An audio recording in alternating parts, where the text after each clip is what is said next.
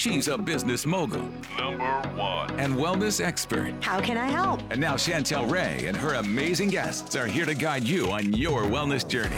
Time to level up. Welcome to the Waste Away podcast.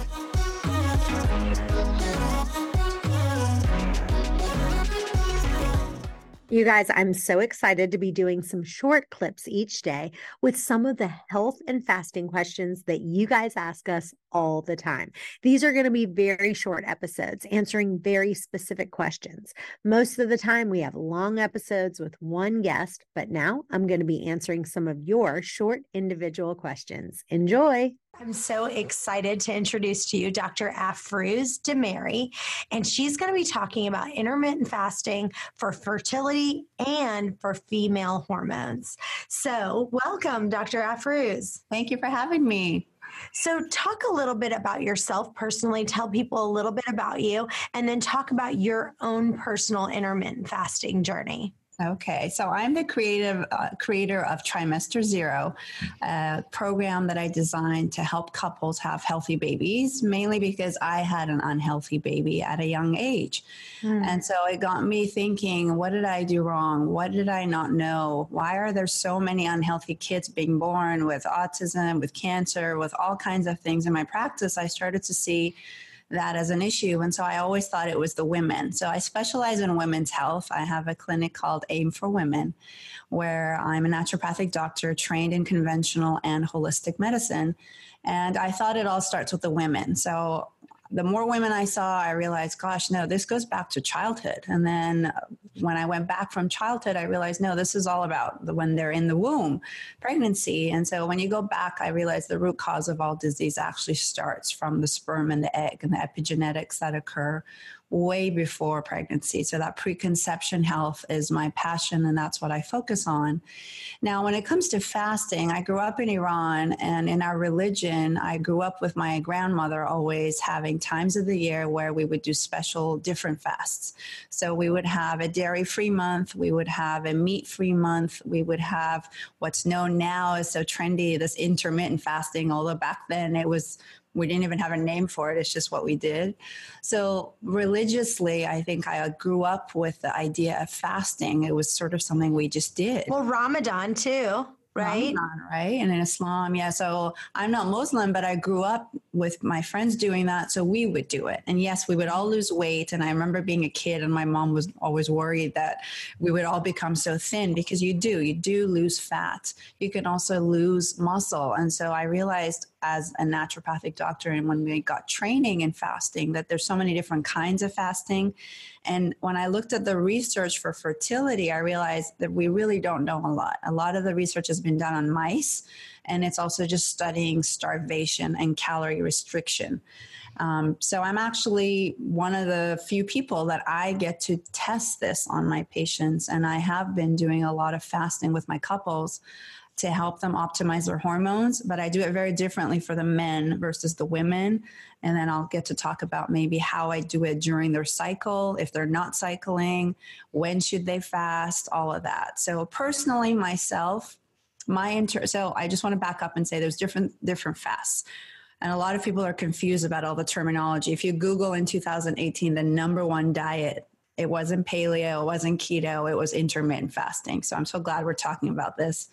But intermittent fasting means 1 to 2 to 3 days of the week you don't eat. And then there's time restricted fasting. So that is when you restrict your eating to 6 hours, 8 hours, 10 hours. So a lot of people might skip breakfast. They might eat one meal a day. And then there's prolonged fasting. So that's like 4 consecutive days, 72 hours of just water, of not fasting, which is very difficult to do. And they all have their pros and cons, but usually I start my patients with the time restricted. I say, minimum, if you're not going 12 hours between dinner and breakfast or 2 meals, let's start there. Let's prolong that to 14. Let's prolong that to 16 to 18. And that's the end goal. And that's what I do. So Fridays are my day where I do my intermittent fasting, because I see patients back to back.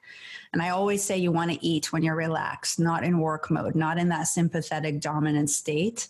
So it's better to skip a meal if your blood sugar is balanced and your adrenals are functioning okay and you can actually handle it. It's better not to eat when you're in that work go mode, because you're not going to be digesting it and it's going to turn into belly fat often. So that's how I do my intermittent fast. And then there's a 1 month of the year where, yes, we just eat with the sunrise and sunset. So it's kind of like Ramadan.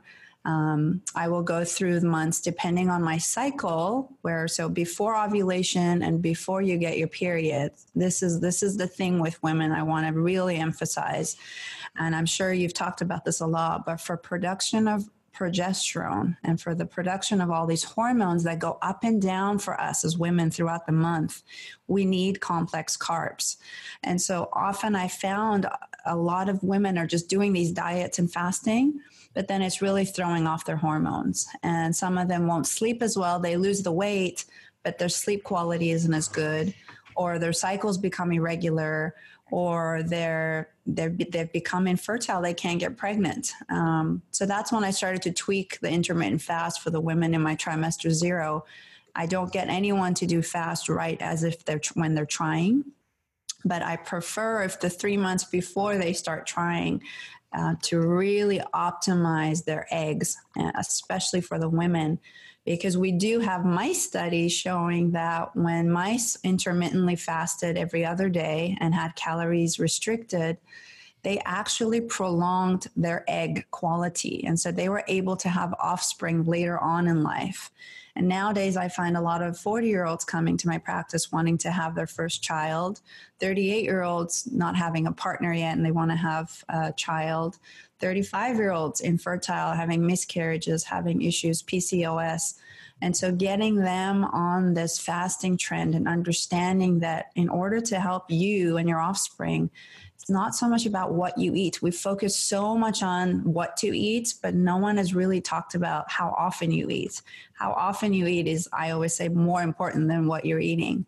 So I love that. I make it simple for them, because everyone wants to know, what should I eat? And of course for fertility, there are things we should be eating more of, but focus on how much you're eating, how often you're eating. I mean, look at our ancestors. They would go hunt, they would eat, and then there was no fridge. There was no 24-hour, drive through. Whereas now we just have access to food. And unfortunately, this myth that came out that you have to snack 5 meals and 6 meals a day kind of ruined it for all. And I still have patients who are like, I thought I was doing the right thing by eating like every 2 hours.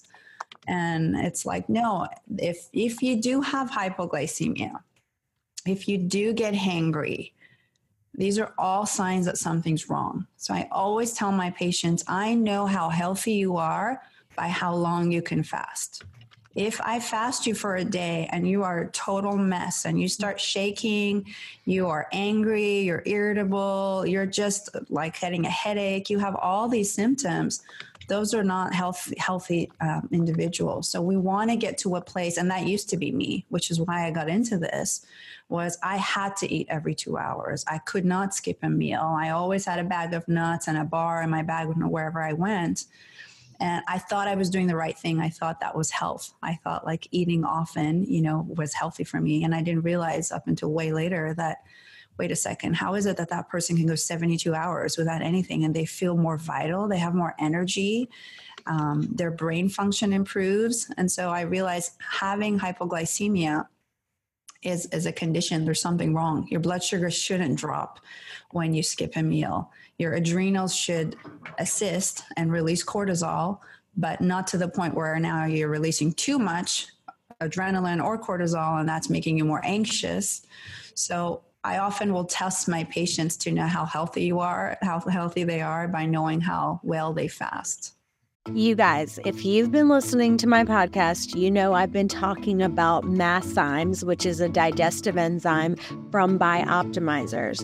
And I want you to know that here's the thing. For me, having a digestive enzyme is a game changer, because one of the biggest things that happens to me is I get really tired after my meal if I don't do it, and I have a problem with nutrient absorption. So if you could be eating the cleanest diet ever, but if you're not absorbing it, that's an issue. So this month, they're doing a really great special, and you're going to get a free bottle of the digestive enzymes from Bioptimizers. And so all you have to do is pay a nominal shipping fee. That's it. No other strings attached. It's the best thing ever. So get your free bottle of digestive enzymes. It's called Masszymes. Go to masszymes.com/wasteawayfree and use the coupon code wasteaway10. That's it. So masszymes.com/wasteawayfree. Use the coupon wasteaway10. It's awesome. I love what you said about the time restricted eating. You know, if it's less than 24 hours, then you should really be calling it time restricted eating. If it's more than 24 hours, now we're talking about intermittent fasting. And that's, unfortunately, that's even in my last book that I wrote. When I talked about intermittent fasting, I talked about intermittent fasting in an, eating in an 8-hour window or a 6-hour window.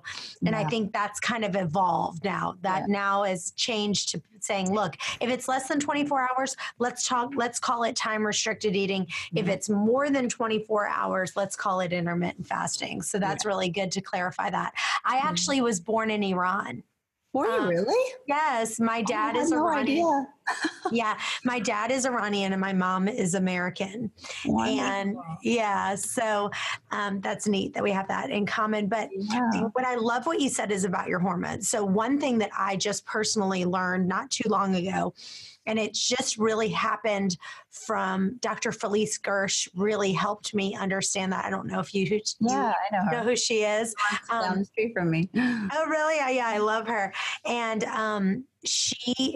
and then I started realizing it. So like if you count day 1 as your menstrual cycle, right? I realized I couldn't figure out, okay, why is it like I could do longer fasts, let's say a 2-day or 3-day. Sometimes I'd do a 2-day fast and I would do amazing.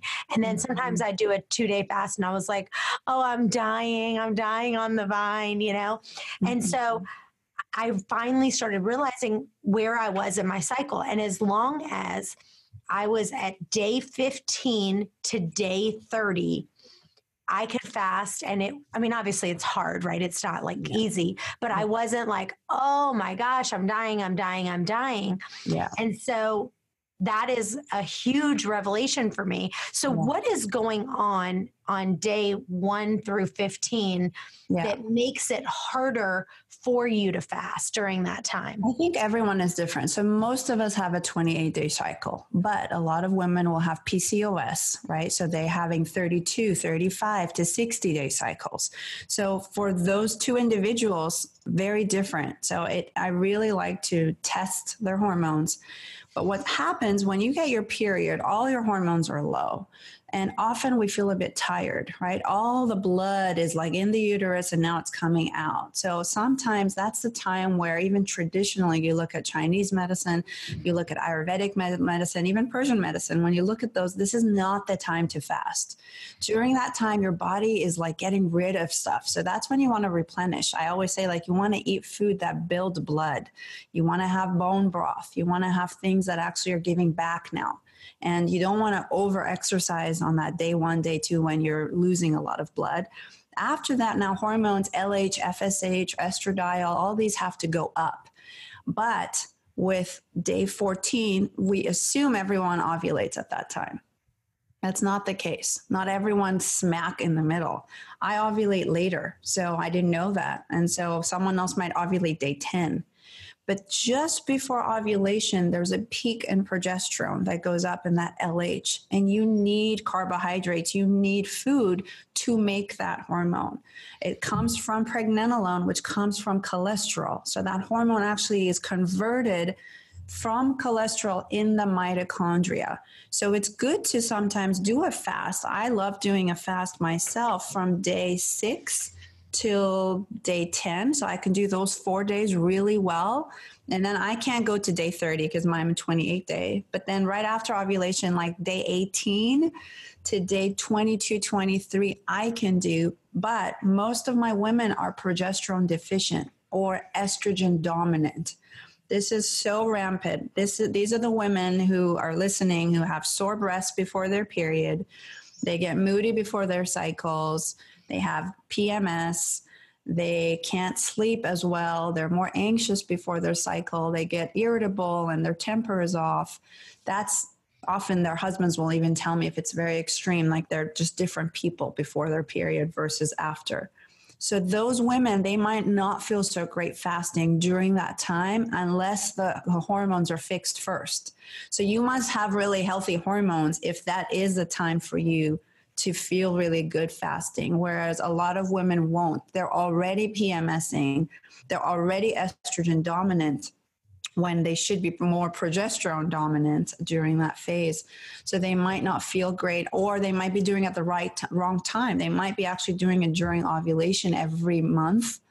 And that doesn't help either. So it's nice. Yeah. Let me clarify. Actually, so I think it's really like my best days are like day 15 through day 20. Yeah. Because it's like that makes sense. Time is when it's like, if I'm going to do a 5-day fast, that's when I'm going to do it. That's when I'm going to feel the best. Now, you said day 6 through 10. What's going on through day 6 through 10? This is when your hormones are we don't have issues with estrogen if we're still cycling. If it's a menopausal women or perimenopausal women and their hormones all over the place, they're getting their cycle like every 20 days and then 60 days and then 2 weeks. They're so all over the place that I don't necessarily pick for them when to do it. I just want to make sure when they're menstruating, I don't fast them. If they're still ovulating and we can check hormones, do not fast a day or two before ovulation because you need food to make those hormones. Otherwise, you're going to not ovulate because you forced it not to happen. It's kind of like starving, right? And then when you're not getting enough of that food, you don't sleep as well. You don't make that progesterone or that LH from the carbs.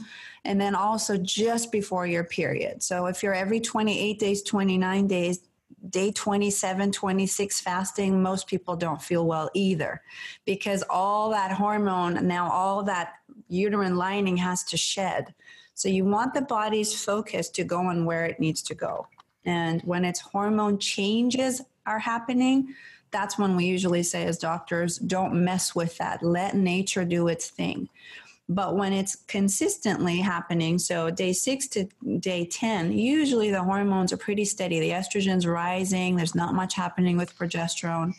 And the body, I find it's like inhaling. We just naturally inhale.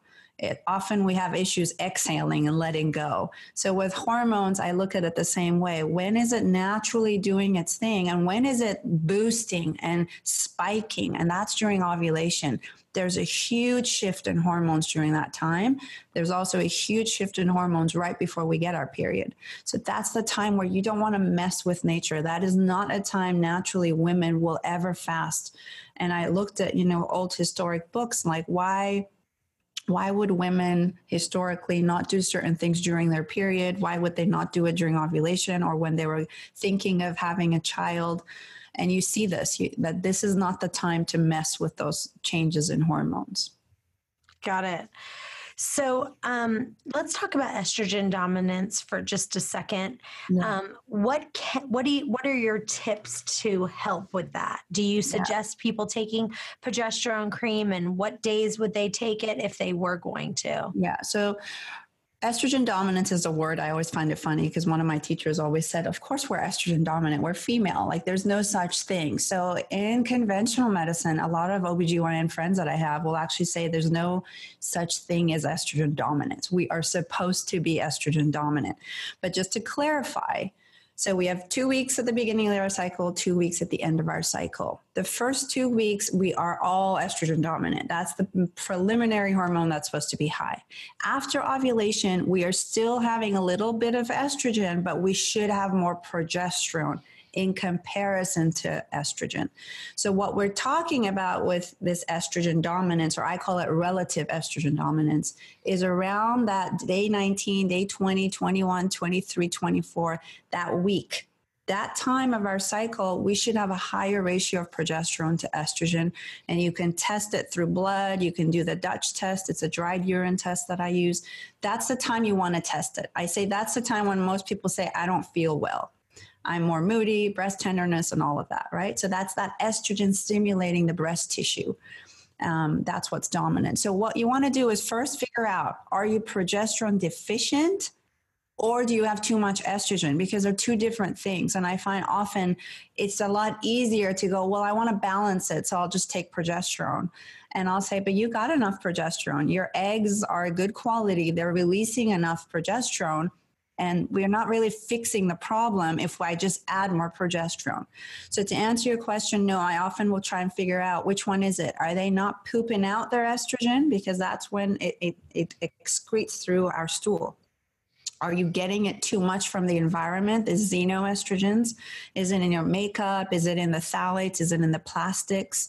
Is it in the plastic water bottle you're drinking every day? So we try to remove all the xenoestrogens and then add things in their diet like broccoli seed extract, DIM, calcium D-glucarate, indole-3-carbinol. These are all things you can get in supplement forms, which you just can't eat enough cruciferous vegetables. You'd be very gassy if you got the amount that's in these capsules.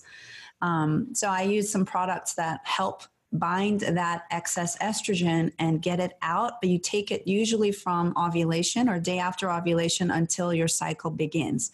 So it's really most often just needed in that 2 weeks, the luteal phase, that second half. Sometimes a little bit of progesterone from wild yams is also helpful, especially if I see that they don't have enough progesterone and the estrogen is way too dominant and it's going to take too long and they have, a lot of mood disturbances during that time that it's going to take a lot of time. I might do both together. So you can bind that extra estrogen, get it out, and then also boost progesterone. But as we age, your progesterone has to go down. It's for progestation. It's for having babies. And our egg quality goes down as we age. So I'm not shocked if someone's low progesterone at 42, 45, and they're still estrogen dominant. But their conventional doctor might say, that's youthfulness. You have a lot of estrogen. That's a good thing. And I often have to inform them that, no, it's not a good thing. It's at the wrong time of the month. Estrogen dominance can increase your risk of breast cancer and estrogen positive cancers. So I just did a post on my Instagram where I said, it's not always about how much estrogen you have. It's about what kind you have. And the balance to progesterone. And the balance, exactly. So it's all these ratios. And then what kind of estrogen are you making? The really healthy kind that protects against cancer, or are you making the unhealthy kind? So cruciferous vegetables, fiber, one of my favorite things to not complicate this whole seed cycling is just to take 2 tablespoons of ground flax seeds, organic ground flax seeds every day, add it to a smoothie. That's a great fiber. It's a phytoestrogen. Soy is another tricky one. We have 50-50 in research. A lot of people are sensitive to soy to get non-GMO organic, but soy isoflavones have also been shown in research to be protective and another good phytoestrogen. So those are easy things you can do is just have more broccoli, have a cruciferous vegetable every day that's cooked or steamed, not raw. Awesome. Well, tell people, thank you so much for being on the show. Tell listeners where they can find you and follow you. Awesome. So my Instagram, I'm pretty active on there. It's at Dr. Demeri, DEMERI. My website is AIM for Women, AIM for Women. And you can also look at my course, trimester0course.com, if you want to have a child in the future. Awesome. Well, you guys stay right with us. We've got another episode coming right up. Hey guys, thanks for listening to today's podcast. If you enjoy the podcast, it would mean the world to us for you to leave a review on iTunes to get this podcast out to others that may have the same questions that you do. And as always, if you have a question that you want answered, email those to questions@chantelrayway.com. Thanks again, and we'll see you next time.